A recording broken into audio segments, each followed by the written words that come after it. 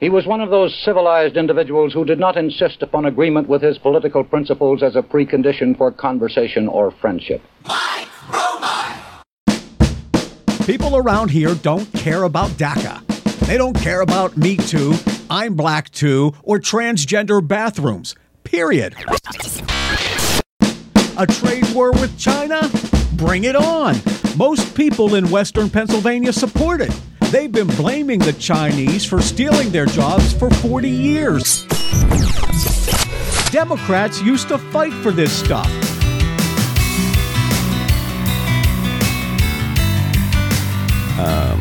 No, I can't hear myself. Not that that matters, but okay. No? Okay. There it is. That's it. Okay, so I'll keep it quiet. Yeah. I heard that beep.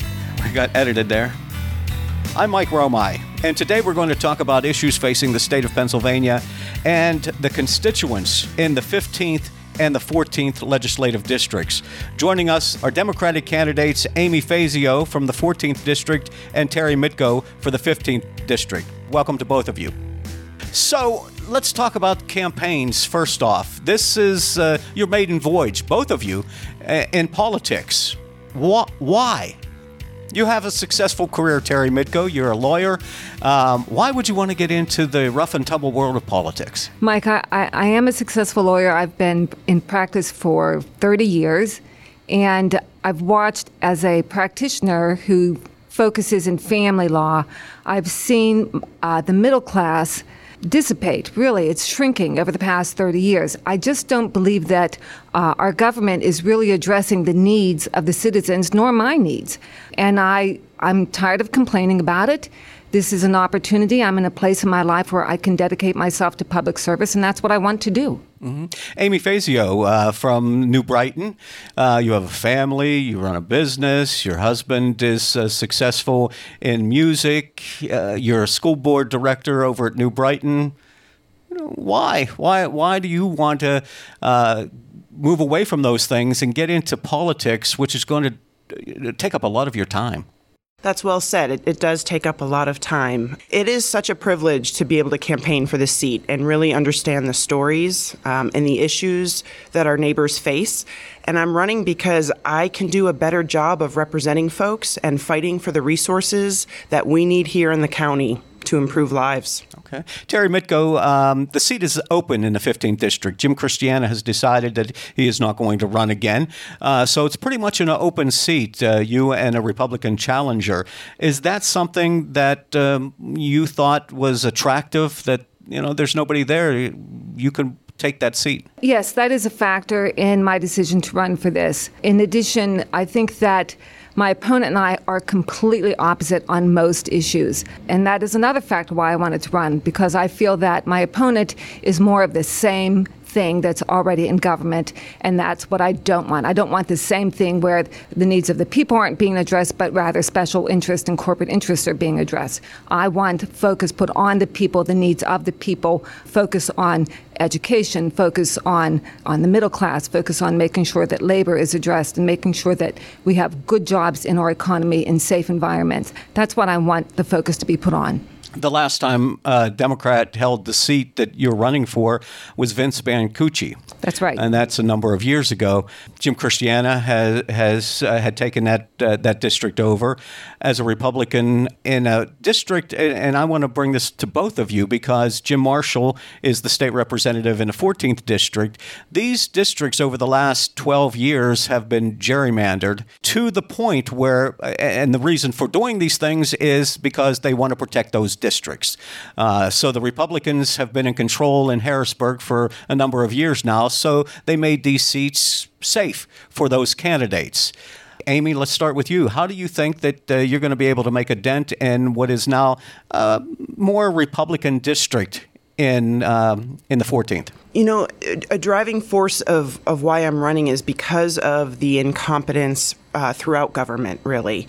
The lack of accountability and integrity. And gerrymandering, which for those listeners who don't know, is a process of drawing legislative lines that benefit the politician, so that we have a situation in Pennsylvania where politicians choose their voters rather than voters choosing their politicians. You see that play out when you see school districts like mine in New Brighton, and every other school district in this district, in District 14, is divided with two legislators. They're not even keeping school districts together. So it's really not benefiting the people. So gerrymandering is a problem, and it keeps people in power that want to stay in power, and we really needed to see a complete shift in our leaders that are going after these seats. And I think that's what we're seeing with this election cycle. People stepping up in new and exciting ways, candidates like us that have never given this a go before, that, we know we can do better. And I think we need leaders who really care about us. Terry, the 15th District is huge. I'm not saying that Amy's is not, but the 15th District, you're all the way in Washington County, a large swath of Washington County. Is this a challenge for you as a Democrat? Geographically, it is a large district. Oddly, the 60% of my constituents are in Beaver County, which is not that large of an area. 40% are in very rural communities in Washington County that stretch from the Beaver County line all the way down to Greene County. But I want you to know that the makeup by party is nearly 50-50 Democrat and Republican. However, we do have several thousand independents. So it's not, this is going to be a dogfight. This is going to be a close race, and I'm very hopeful. Terry's the one to win it, no doubt. I'm a lifelong resident of Beaver County. I've spent some time in politics. And as far as the political aspect of things go, Donald Trump, President Trump, won Beaver County. How do you explain that? And are you on the campaign trail encountering some pushback to your democratic values? I'm running for reasons much bigger than this last election cycle. The incumbent I'm running against has been in office 12 years, not 2 years. And the lack of resources in Beaver County has been happening for a long time. I had to think long and hard about whether I was going to be able to represent this community with integrity, right? Because the job description of state representative is, in fact, to represent the constituents, not drive your personal agenda. And what our communities need is a facilitator. Politicians need to understand that role of engaging people, helping them define what they want to see in their communities. These people are busy. They're working 2 jobs. My neighbors are working 2 jobs. They're taking care of children and elderly parents. They don't even understand that there is fracking in their neighborhood. That's true. There's fracking in my neighborhood, and I can tell you I have many neighbors who don't even realize it's in their community. We need to do better by the people. Let's talk about your district and Representative Jim Marshall now. So he has been there 12 years. Back in the day, he was known as the Giant Slayer because Mike Veon had some issues, and he came and ran and beat the minority whip at the time. But since that time, he has been, by most accounts, pretty much non-existent. If you go through his district and ask who their state representative is, they probably don't know. And as far as what he has been able to achieve for the 14th District, I don't know that he can proudly point to anything that he has accomplished. So when you go out on the campaign trail, what do people say to you? What I hear at the doors are people are just tired of nothing happening in their communities. We're not taking advantage of this great opportunity with the oil and gas industry. We're not building up our schools. I can tell you that at New Brighton, we're passing $700,000 deficit budget. Our representative is not fighting for us. He's flying under the radar, doing the bare minimum, and it's time to upgrade the position. Terry Mitko, I want to get back to the question about Donald Trump winning Beaver County. A lot of people in Beaver County, many of them hardworking Democratic voters, switched over to vote for him.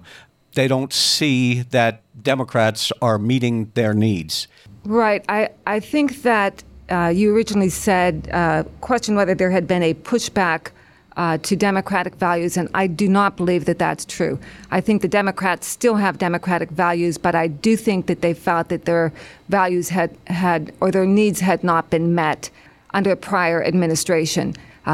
But I also think that a lot of the Democrats now are not happy either, and I think they're coming back. To be honest with you, now there are some out there who are not going to come back, but there are also Republicans who are coming to the Democratic side as well. So when I go door to door, it's really an interesting experience.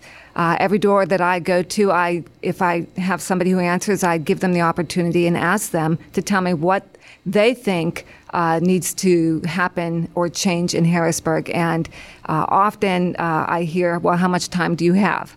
And so those are interesting conversations. Mm-hmm. And as far as Jim Christiana is concerned, when he held this seat, the 15th district seat, I think his biggest claim to fame was public accountability. When he first took office, he was talking about and putting the information as far as expenditures online for all representatives and things like that. But other than that, I don't know that there's anything that voters in the 15th district can point to that he's accomplished. Yeah, I live in the 15th district, and I can't point to much. Mm-hmm. Okay, very good. You mentioned the population. The population here in Beaver County, in both of your districts, is elderly. Is that correct? Is that a correct assumption? I know there are more and more young people coming to Beaver County with the cracker plant and things like that. But for the most part, our demographic is over the age of 50. Is that a challenge?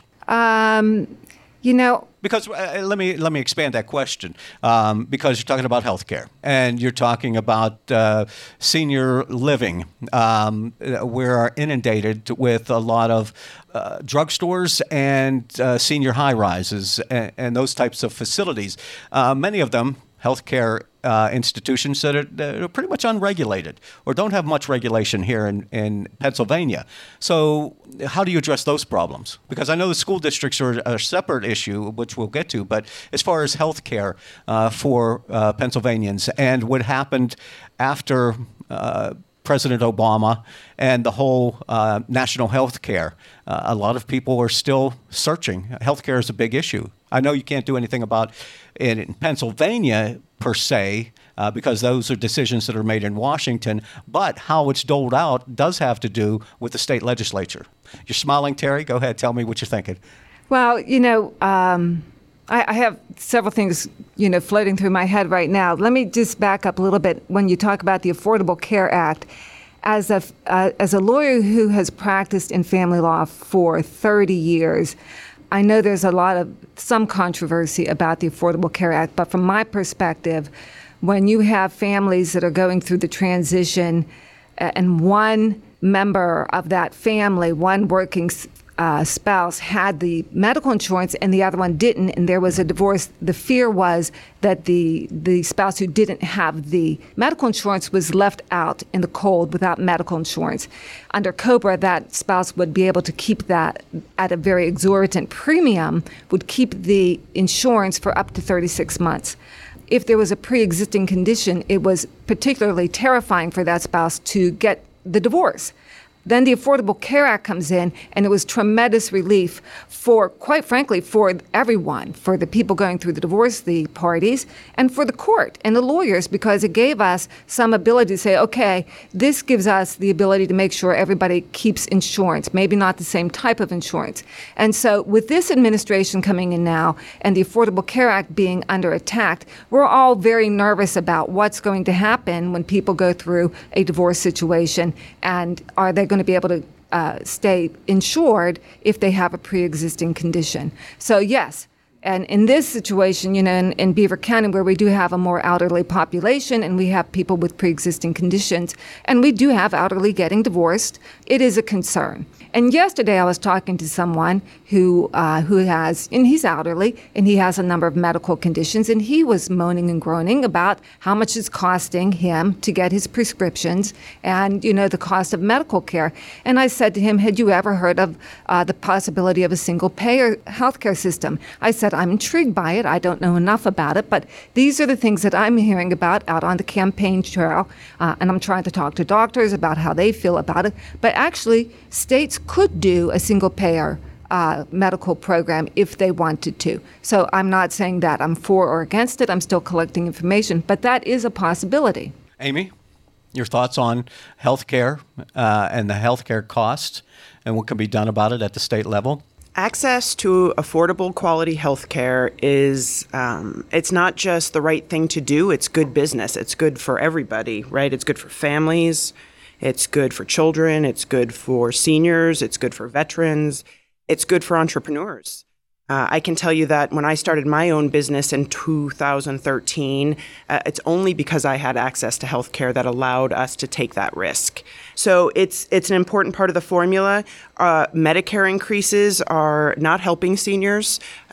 We've got to continue to support seniors and provide the services they need and help families that are struggling with caring for seniors. They don't even get a tax break. I can tell you my grandmother is in Providence. She's 101 years old. And our family visits her twice a day, every day. That's the kind of care that's required for families who want to stay together. And so we need to help those families. Terry, you mentioned at the state, and the state can do something about it. You've both met with Governor Wolf. You've both been on platforms with him. Is he in favor of doing something like that, of protecting healthcare for, or maybe even single payer, which some people would say, oh, that's socialism, we don't want it. The reason people went against it, obviously, was because the Republicans were able to name it Obamacare, and anything that had to do with Obama, they were going to be against. So as far as a national health program or single payer, which Bernie Sanders supported, would Americans, now that they see what's happening as they're trying to dismantle it polls very favorably. Mm-hmm. And Governor Wolf has worked very hard to expand healthcare, right? Because states do have control. In fact, it was Governor Wolf that put the money together to extend CHIP programming when the federal government couldn't seem to get the job done. So Governor Wolf has proven himself to be an advocate of healthcare for all, and he needs support. He needs legislators in Harrisburg that are going to help him to get the policy passed instead of seeing a decade of budgets that have been sliced and gutted. We've got to reinstate that funding and increase it. Oh. And we have the opportunity to do it with various industries coming into the area. So question for both of you. Amy first. Why should I vote for you over Jim Marshall? I mean, what are you going to do differently? How am I going to know that you're making a difference in Harrisburg? I have 25 years experience in building communities. I have been a teacher. I have been a nonprofit fundraiser. I have been an executive director of a trade association. I have volunteered as a coach on Girls on the Run, empowering young women. I volunteer regularly. I understand what it takes to facilitate a process, engaging people to get them excited and involved in building the communities they want to see. And I want to take that skill set to Harrisburg, find out what is going on and what the problem is where we can never find money for the things we all care about. What I hear at the doors is that we have more in common than that divides us, even after gerrymandering. And if we can focus on those issues that we've been talking about today, right? Health care for everybody, that we have good schools to send our kids to, we have roads and bridges that work and can attract the businesses we want, and we have good jobs at livable wages. If we focus and build the middle class, it works. It drives economic development. So I want to go to Harrisburg to figure out what the problem is and putting the money to the things that we say are important, because in my book, that is the definition of integrity. We do what we say we're going to do. And I'm excited to be running with Terry Mitko because I believe it's this type of integrity that she has demonstrated over a 30-year career, that I've invested in raising my family here and building my community. That type of longstanding commitment will do us well in representing the people of this area. Historically, it's not been easy for a freshman legislator to hit the ground running, to get any kind of money back into their districts. It's kind of a system where you have to pay your dues and you have to be there for a number of years. They might throw you a couple crumbs here and there. But if you two win, Democrats in Beaver County, you'll be joining Rob Matzey in Ambridge, and you'll have the majority, at least for Beaver County. That's right. Is there some form of coalition and something that you could all agree on to be able to not only have one voice for the 14th or the 15th district, but this is going to be a Beaver County coalition? Anything like that? That would be awesome. Yes. Yes, absolutely. Terry has talked about some priority legislation that we could work on regarding government reform and campaign finance. I know that's an issue she's particularly passionate Yes. about, that we could hit the ground running and make some changes quick. I don't plan to take my time once we get there. Terry, 15th District voters, they have an empty seat now.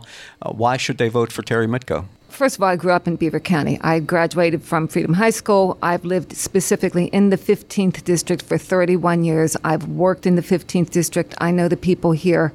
I've done charity work here. I'm smart. I'm really hardworking. I'm pretty intense. Some people would call me stubborn. That's why I like her. And I have seen that the people here really need attention that they're not getting. I'm not beholden to any special interest group. I don't have any oil and gas people knocking on my door saying you need to work for this particular reason. I don't have any other special interest group knocking on my door giving me large amounts of money saying, please take care of this or take care of that. I'm working class, and that's who I want to work for and make sure that we have the ability to provide for upward mobility of our people. And we don't right now. The educational system in our Commonwealth is not good. We don't have quality education for all of our students, only for the affluent. We don't have affordable post-secondary education. That's not acceptable. Even West Virginia provides for free post-secondary education. Why can't Pennsylvania? So, and I'm not even saying free, I'm saying affordable. We have work to do and we can get it done. I want to get to Harrisburg. So 15th District, Center Township, Potter Township, shale cracker plant, right, in your district, Yes. would-be district. You mean Shell hasn't come knocking on your door saying, hey, we'd like to support you. We'd like to throw some cash your way. Or learn about you. Isn't that interesting? I know that my opponent, in his law practice, he does represent oil and gas companies. He does represent corporations. He has been on the campaign trail far longer than I am. You might recall that I'm the write-in candidate.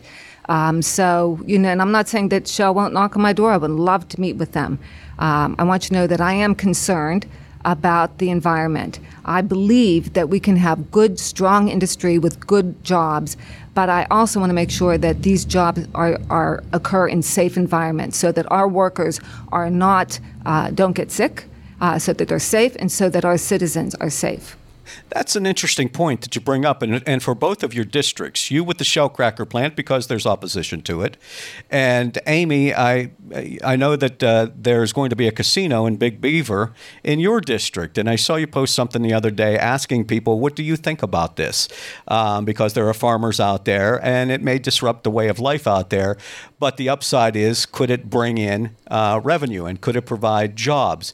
So when you're dealing and you're going out knocking door to door with people, some of them are going to say, yeah, I want to do that. Yeah, the shell plant is a good thing. Yeah, the casino, I'd love to see that come. But others are going to say, no, it's going to bring too much dirt. This one might bring too much crime into the area and prostitution, as people like to argue about casinos, and we just can't afford that. So how do you as candidates, how do you handle those questions? Here's my question. I guess I'm stringing the stories together a little bit, and I'm hearing about all the downstream industry and all the opportunity. To date, things are not getting easier for my family, and I don't think things are getting easier for many of my neighbors. What I don't understand is what I see in the paper is we are getting a new cancer treatment facility here. We are getting a new bottling facility, a mega bottling facility in the area that's so large they had to work with the utilities to find the right location. Got a new gas station in New Brighton. That's always big news. And a casino. Is this what we meant by the side businesses that were going to come with this industry? Because I'm more interested in innovative and future thinking types of ideas. We've got a great opportunity with oil and gas, but why not renewables at the same time? Why can't we be looking at that? Medical marijuana is a really up and coming industry that can be very lucrative and do a lot of good for a lot of needy families. Why aren't we looking at some innovative things? Why are we always going back to the good old ideas? I want my daughter to live in a community that has more than a casino. Change is difficult For a lot of people. Terry, what about the questions? Shell cracker plant and some of the new things that may be coming into the area. Now, Broadhead Road, I work on Broadhead Road, so there's development going on in the center part of the county quite a bit. But then once you get out and you get into Aliquippa or you come to Beaver Falls and areas in between, there's not much new development going on there. But people are concerned about what's going to happen to the rivers. People over in Beaver and Vanport are concerned about the lighting and the atmospheric conditions of it all. We already, even before Shell gets in, have some of the worst air in the country here in Beaver County. So I am concerned. The EPA regulations have to be complied with, and the EPA has to be given teeth to enforce their regulations. That's the issue. If the regulations are complied with, we're going to be okay. Here's what I hear. I hear both sides of the story. From the perspective of the industry, all of these regulations cut into profits, but they need to be able to get the work done. They need to be able to expand. They need to be able to provide jobs. And people want jobs. On the other hand, we can't be killing our people. Do you know that the President of the United States has suggested that we bring asbestos? Asbestos. I'm like, my mind is blown. That's been known to kill us. Now, this is the guy, though, who ran on the idea, I'm going to bring steel back, and for West Virginia, I'm going to bring the coal mines back. And people loved that concept. Well, listen, that's all possible to work on that and be thinking 5, 10, 15 years down the road. Exactly. Let's do this, but let's keep it healthy. And it can be done. So that's my point. Let's comply with the regulations. And let's make sure that we keep people healthy. We can do both. Let's not do one. If it's slightly more expensive, it's slightly more expensive. But let's stay healthy. The people I'm talking to are for clean air and clean water. That's what I'm hearing. Both sides. Sure. I'm hearing, because here's the deal: if you want to have a healthy community and you want to bring people into this community, and like you said, Mike, our community is elderly. Okay, we need families to move into this community. They're not moving in if our air quality is bad, and they're not moving in if our rivers are bad and our water is bad. And our they're just not moving bad. in, and our schools are bad. That's right. So we have to clean this up. Right.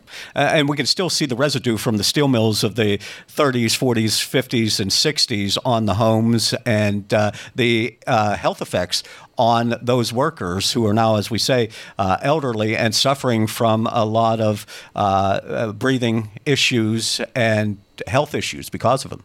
So, I mean, the money was good. I worked in mills for a little while. The money was good. The benefits were good. But the bad side about that, the negative side, was what it did to people's health, not only who worked there, but throughout the communities, as well as the economy. Once it dried up, we were a one-trick pony. It could be a much more transparent process. I think even in my neighborhood where I drink well water and they're fracking within a mile of my home, nobody's ever knocked on my door and just said, hey, you might want to think about a water test, or I know the information's controversial, but we should present it to you anyway. If they're so confident, why the lack of transparency? I mean, why not a map showing me where those pipelines are and what drilling is underground?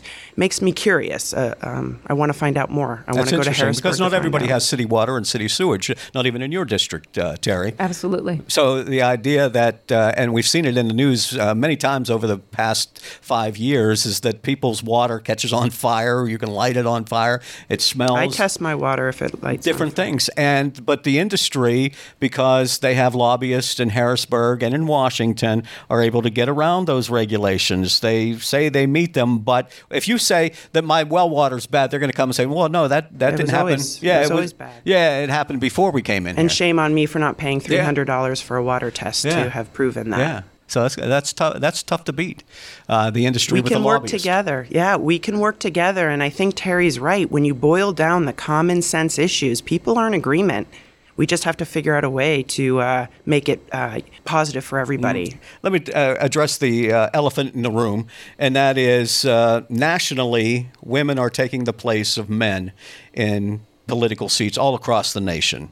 So we have two women here. who are vying to win seats that were historically held by men. I know you didn't decide, you didn't get together sometime last winter and say, hey, let's do this because, it's the Me Too generation and women are doing this. What can women bring to the table that men have failed at over all these years? Careful now. Mike, it's, when that question was first posed to me, I thought my immediate reaction is that it's long overdue. If every woman who was running in Pennsylvania were successful, if each one of us wins, I think we're not even half. Okay, so in my mind, I'm like, well, what's the big deal? But to answer your question, what do I bring as a woman? I know that I'm a very good multitasker, and I'm a very good hard worker, and I've been in a male-dominated career in my entire life. And perhaps because of that, I've always worked super hard to prove myself, and I will continue to do that. So that's what I bring. I didn't meet Amy Fazio until I joined this campaign, and she's just absolutely brilliant and delightful, and I'm thrilled that she's running because she will serve her district well. Amy, what do women bring that men haven't been able to do to this point? There's a different mindset. I mean, we know this all, the book, Men Are From Mars, Women Are From Venus, that right. Whole thing, because we think differently. And the issues that you talk about here, healthcare, education, a number of other things, we view as men differently than women who raise the families traditionally, who watch, work with the kids in the classrooms, things like that, where men just, we get a free pass on a lot of that stuff. So when you look at it through a policy perspective, what are women going to be able to bring to the table that's different than what men, as they sit around in back rooms and discuss?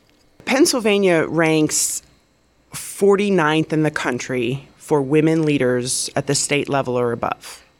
To Terry's point, that's pretty egregious, right? Even if we all were to win, it's still far, far below par. And it's for the reasons you just said, Mike. It's the perspectives we bring. And we need women to step up and lean in everywhere they are, whether that's organizing their neighborhood, their PTAs, whether it's mentoring women at work. But we have to show up because our communities need us. Men and women alike, we need everybody. That's the whole point of diversity. It's having multiple perspectives at the table to come up with the best possible solutions to serve the many. So we need men, we need women, we need minorities, we need every perspective we can get. And what women do very well, and what I've built a career doing, is processing feedback and information and facilitating a process, a community-based process. We are collaborators intuitively, and I think that is, in particular right now, something that is badly needed in government. I have a 12-year-old daughter, 11-and-a-half-year-old daughter, and I take throughout this entire race, every decision I'm making about where I'm going, what I'm saying, I have her at top of mind and with me as much as possible. We have got to teach these girls that it's not about being selfish, it's the world needs you. Mm-hmm. And as we have this conversation today, it happens to be the anniversary of the 19th Amendment of the Constitution that gave the women the right to vote. Yes. I had just posted something about that this morning when my daughter and her girlfriend were getting up and having breakfast. So, of course, we tackled the 19th Amendment first thing this morning and really talked to them about the importance of how these women sacrifice so much for our right to vote. We are standing on the shoulders, and we need to take that very seriously and understand it's a great responsibility. They were jailed. Killed. Mocked, and even since the time of the 19th Amendment's ratification, women were still told by the men in power, that's okay, you just stay back there, we'll take care of it. We only got the right to have a credit card in 1974. I mean, this is not that long ago. We are not moving fast enough, and quite frankly, right now we're moving in the wrong direction. Yeah. How so? Well, the assault on healthcare, that is just keeping women down, right? If we don't have the healthcare we need to take care of our families, we can't get that job and that promotion. Livable wages are keeping women in their place. Make no mistake. The lack of support for schools and social programming, all of that is a systematic approach to, and the result of that is keeping people down. and women often are the ones to suffer from those policies. We need to invest in schools. We need to invest in families. Do you agree, Terry? Absolutely. There still is a gap between wages for men and women. Schools have come up quite a bit in this conversation, and you're both parents. So you've put your children through schools. Public education has been under attack for a long time. Pennsylvania has never, it's been worse in the past, but it's still bad, the state has never given schools the amount of money, the percentage of the budget that they're supposed to get. As you know, Amy, as a school board director, as a member of the school board, that means cuts. That means cuts in teachers. That means consolidation.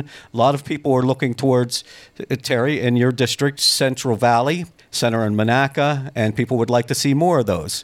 Again, controversial issues. I'm not so sure, Mike. I'm not so sure it's as controversial as we're being told it is. I'm talking to a lot of moms out there right now. I'm knocking on a lot of doors, and I'm getting a lot of women together to have conversations about what their communities look like. I'm hearing a surprising interest in looking at those options before they're forced upon us, because that is the direction we're heading, and we know that because we're seeing our academic profiles failing. We're seeing our students not having the resources they need. So moms and dads get it. New Brighton is where you're a school board member. My daughter is a teacher in the New Brighton district. My son-in-law is a teacher in the New Brighton district. So I have some idea. I won't profess to know everything, but New Brighton and Rochester, there's long been talk about that consolidation because Rochester is even worse off than New Brighton is in terms of student enrollment. They are very low on that. We knew from Center and Monaca that Monaca, because of its low population of students, they weren't able to get programs for education for those students to be able to achieve college status, to get to college requirements, because they just didn't have the enrollment in there. In terms of all that, and you can't go back to the property owners and say, we need more money from you, because you're never going to get elected if you say, we've got to raise your property taxes because we have to fund the schools. How do we go about it? Because you know it, but in Center of Monaca, well, we're the Monaca Indians. No, we're the Center Trojans. And a lot of it has to do with identity. The New Brighton Lions and the Rochester Rams. Who's going to get to be the Rams? Why do we have to have schools in Monaca? Why don't we have them in Center? Well, why are you having them in Center? It's tough stuff. So it's turf wars go on. So you, as the state representative, would have to defend the decision and more or less convince your taxpayers, your residents, that this is a good idea. What I hear out there from elected officials is it's not, quote, my job. I'm not sure whose job is it then, because school boards are only able to do so much, and they're very busy managing crisis situations constantly due to lack of funding. We need leadership. That's not necessarily spelled out in the job description, but to inspire communities to understand the strength about coming together. We are a union community. We know the power of coming together to make change. And parents are getting the fact that if we don't consolidate and compete for funding formula based on enrollment being one of those factors, we're not going to get the resources we need. And so I think there is a lot of interest, and I think it will take collaboration, as any merger or acquisition would take, but I think folks are interested in looking at it. And I think with the right leadership, we can inspire and facilitate a process that will get a good result for our communities. Terry Mitko, this is an emotional issue for a lot of people out there, especially a lot of parents who have school-aged children. You said you were born and raised in Freedom. Freedom is another one of those schools, although they're getting some input from the Cranberry corridor because they're doing more building out there. And is it possible somewhere down the line that Freedom hooks up with some school in Cranberry? Or I've heard New Brighton, Rochester, Freedom may be that right combination. Yeah. Mike, when I go out and about and I'm talking to various organizations in Beaver County, and there are a number of economic development organizations, you may be aware of them, there's also talk of the leaders within the school districts coming together. The supervisors are talking with some assistance from these leadership organizations on how they can bring their schools together. If a merger doesn't occur, perhaps we can make hubs within the schools Perhaps one school can be a hub for perhaps like culinary, and all the kids can go to one school because it's where culinary studies occur, and perhaps another one is where automotive studies occur, and perhaps another one is where language arts occur. For instance, we have Lincoln Park, which of course is a charter school, but I mean within the public school system. So those talks actually are already taking place, and that may be a jumping off point for there to be in the future more of a merger of the public school system. It may be a more natural process in that respect, when people actually start talking about how to merge at least curriculum for the benefit of all the students of the county. I'm hopeful. Is there a future for public education, the funding formula for it, or are we on the way for more cyber charter schools or performing arts schools? Well, I think cyber charter schools play an important role in our overall public education. They are public education entities, absolutely. And I think it's about working in collaboration with one another. If we all have the same thing and goal in mind, which I believe we do, supporting children and families, because here's the truth. There are folks out there that are against public education. It's not about whether you're a Republican or Democrat. It's whether you're for public education or not. That's the conversation that's really happening that I'm most concerned about. And those of us who are for public education need to fund it. We need to put our money where our mouth is, and we need to get these schools the resources.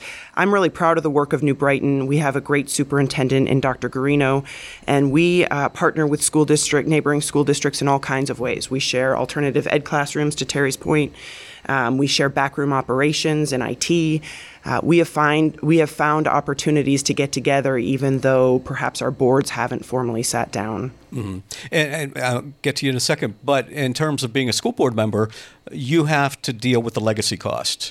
And that's one of the big issues that people have, because teachers' pay, teachers' benefits, teacher retirements. Teachers have had a pretty good deal going on here, especially in retirement, where health care and funding has been paid for, but it's at a cost to the teachers and to the school district, because eventually somebody's got to pay that bill. And it was promised years ago, but it's coming due now. So our teachers absolutely deserve a livable wage and to retire in dignity. And I think that's what we have been able to offer in the past, and I think that's what's slipping away now. To me, I'm much more interested in talking about how we are going to fund retirement, not how did it happen and how did we find ourselves here. New Brighton pays 30 cents on every salaried dollar to make up the difference in retirement. I get it. I see it all the time in our budgets, that it hurts to fund those things, especially when school districts and the state government went past due for many years. Not the teachers. They continued to contribute during that time. It was their government that let us down. And so there's no way that I think teachers should at all have to suffer because of mismanagement under Corbett and others, including the 2010 budget that my incumbent competitor voted for, that completely gutted education and made a very strong statement. We simply don't care about giving people an equal chance in these communities, because that's what that says to me. Terry, let's talk about the budgeting formulas for education in Pennsylvania. What do you know about it, and how would you do it differently? The budgeting formulas for education and how it's doled out from the state, because what Amy just said is correct, in that the monies were there, the teachers were paying into it, but when it came time for the state to bring it back, it cut percentage, a big percentage. I'm aware of how I'm aware of how we got into the mess that we're in, and I agree with Amy that it certainly wasn't the fault of the teachers at all, and it was mistakes made by the government back at that time. There are a number of issues that we need to address. One of the issues, I think, is there is a role for the PA Cyber School, but there's no oversight, and there needs to be reform. It's costing us way too much money, needlessly. There's too much money going out, and there's no accountability. We could save money there if we do some accountability. And I agree that the teachers deserve a living wage and to be able to retire with in dignity, because it's a hard job. There's no question about it, and we need to support them.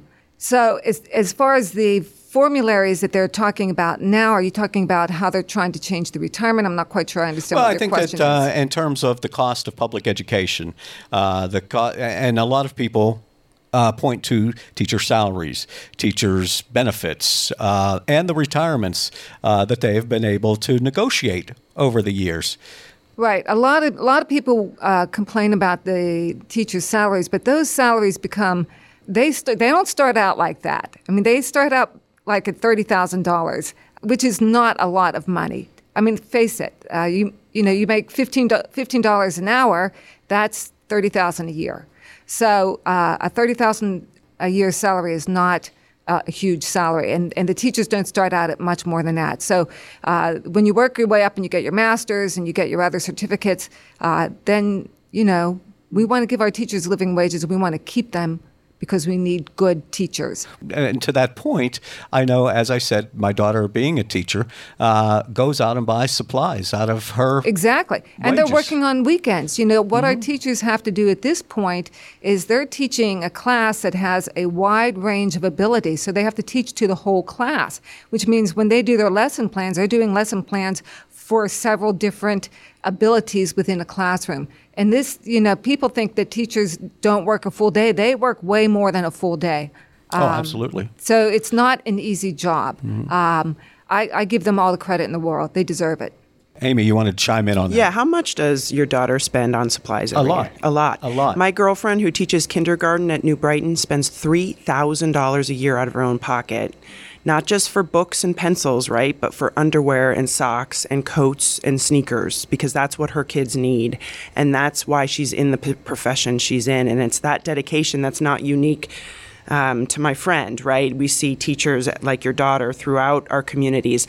The thing at places like New Brighton, and I know we can all in our communities relate to this, is so many of our teachers are graduates from our community, right?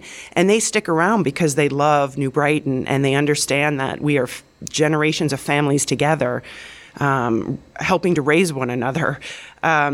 It's tough for us to recruit other teachers, and if we keep, really, making it difficult for them to succeed, we're going to have a real deficit of skill set, and that will be tough to replace. I know that you both have busy schedules on the campaign trail, so we won't take that much more of your time today because you have to get out there and knock on doors and press the flesh all over the place. Catholic Church scandal, Pennsylvania.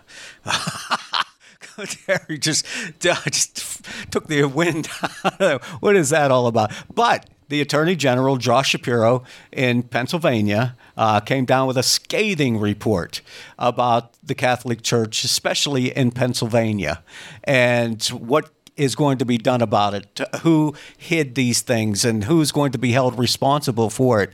So it's something that's going to be on the radar screen in Pennsylvania, I think, for a long time to come. I'm sure you both have read and seen stories about this stuff.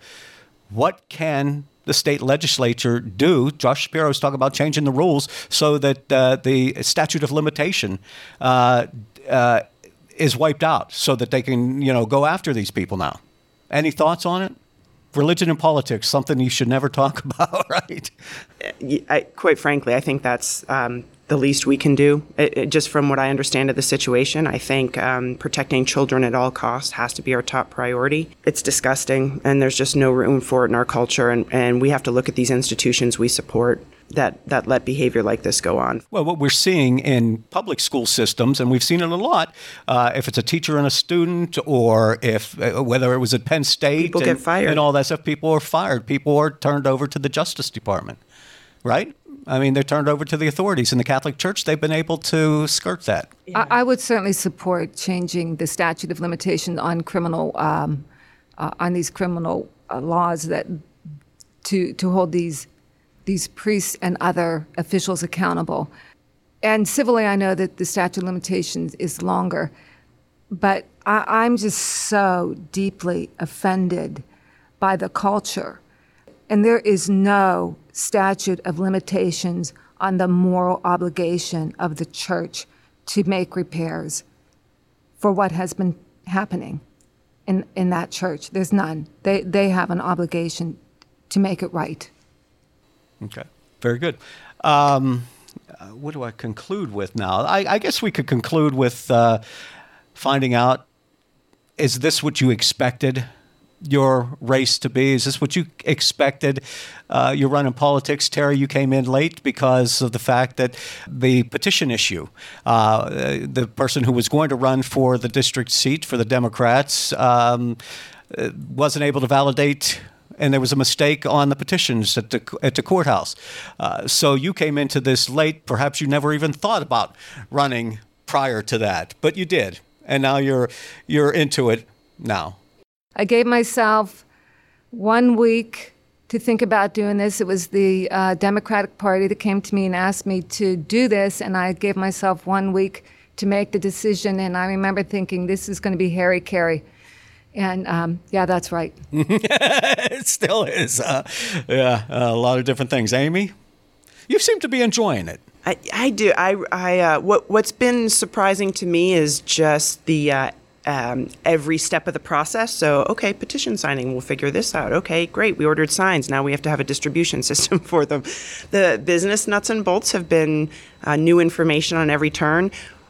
What isn't surprising and what I thought I would love is the privilege of really reaching the community and listening to the community and giving testimony to their plight and their stories and their hopes and their dreams. I've done that for a living for a lot of years in the nonprofit sector in various ways, but to be able to do this for my community, I'm really excited to start working hard in Harrisburg for these folks. We know it costs a lot to run a race and a competitive race in these districts, which are so vast. Not personally how much you're spending on it, but how much, for our listeners' idea, how much would it cost, a ballpark figure, to run a campaign for state rep? Can I start? Go right ahead. So when I started, I, of course, met with Harrisburg, and so the first amount I heard was a $300,000 race would really position you well.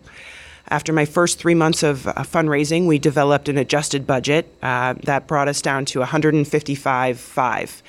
And after campaigning for about 9 months and having raised $30,000 only, we get creative, which is what I've done in business for a long time, right? It's about how do you community organize with limited resources so that you develop an army of ambassadors who spread the word, right? Who get excited about the vision we're building and will work on behalf of the campaign. So I am definitely bringing some community organizing skills into play. And fundraising is challenging. What's exciting about fundraising right now in politics is that it is grassroots. These are women in their homes and labor workers that are writing personal checks to us. We're not getting large checks, as we've seen in races that are being won across the country. It's the grassroots folks that are funding us $5, $10, $20 at a time. People who, teachers who want to see their schools get better. Union guys who are seeing that that they need more support and that their pensions are at risk, that right to work is being brought up every legislative season.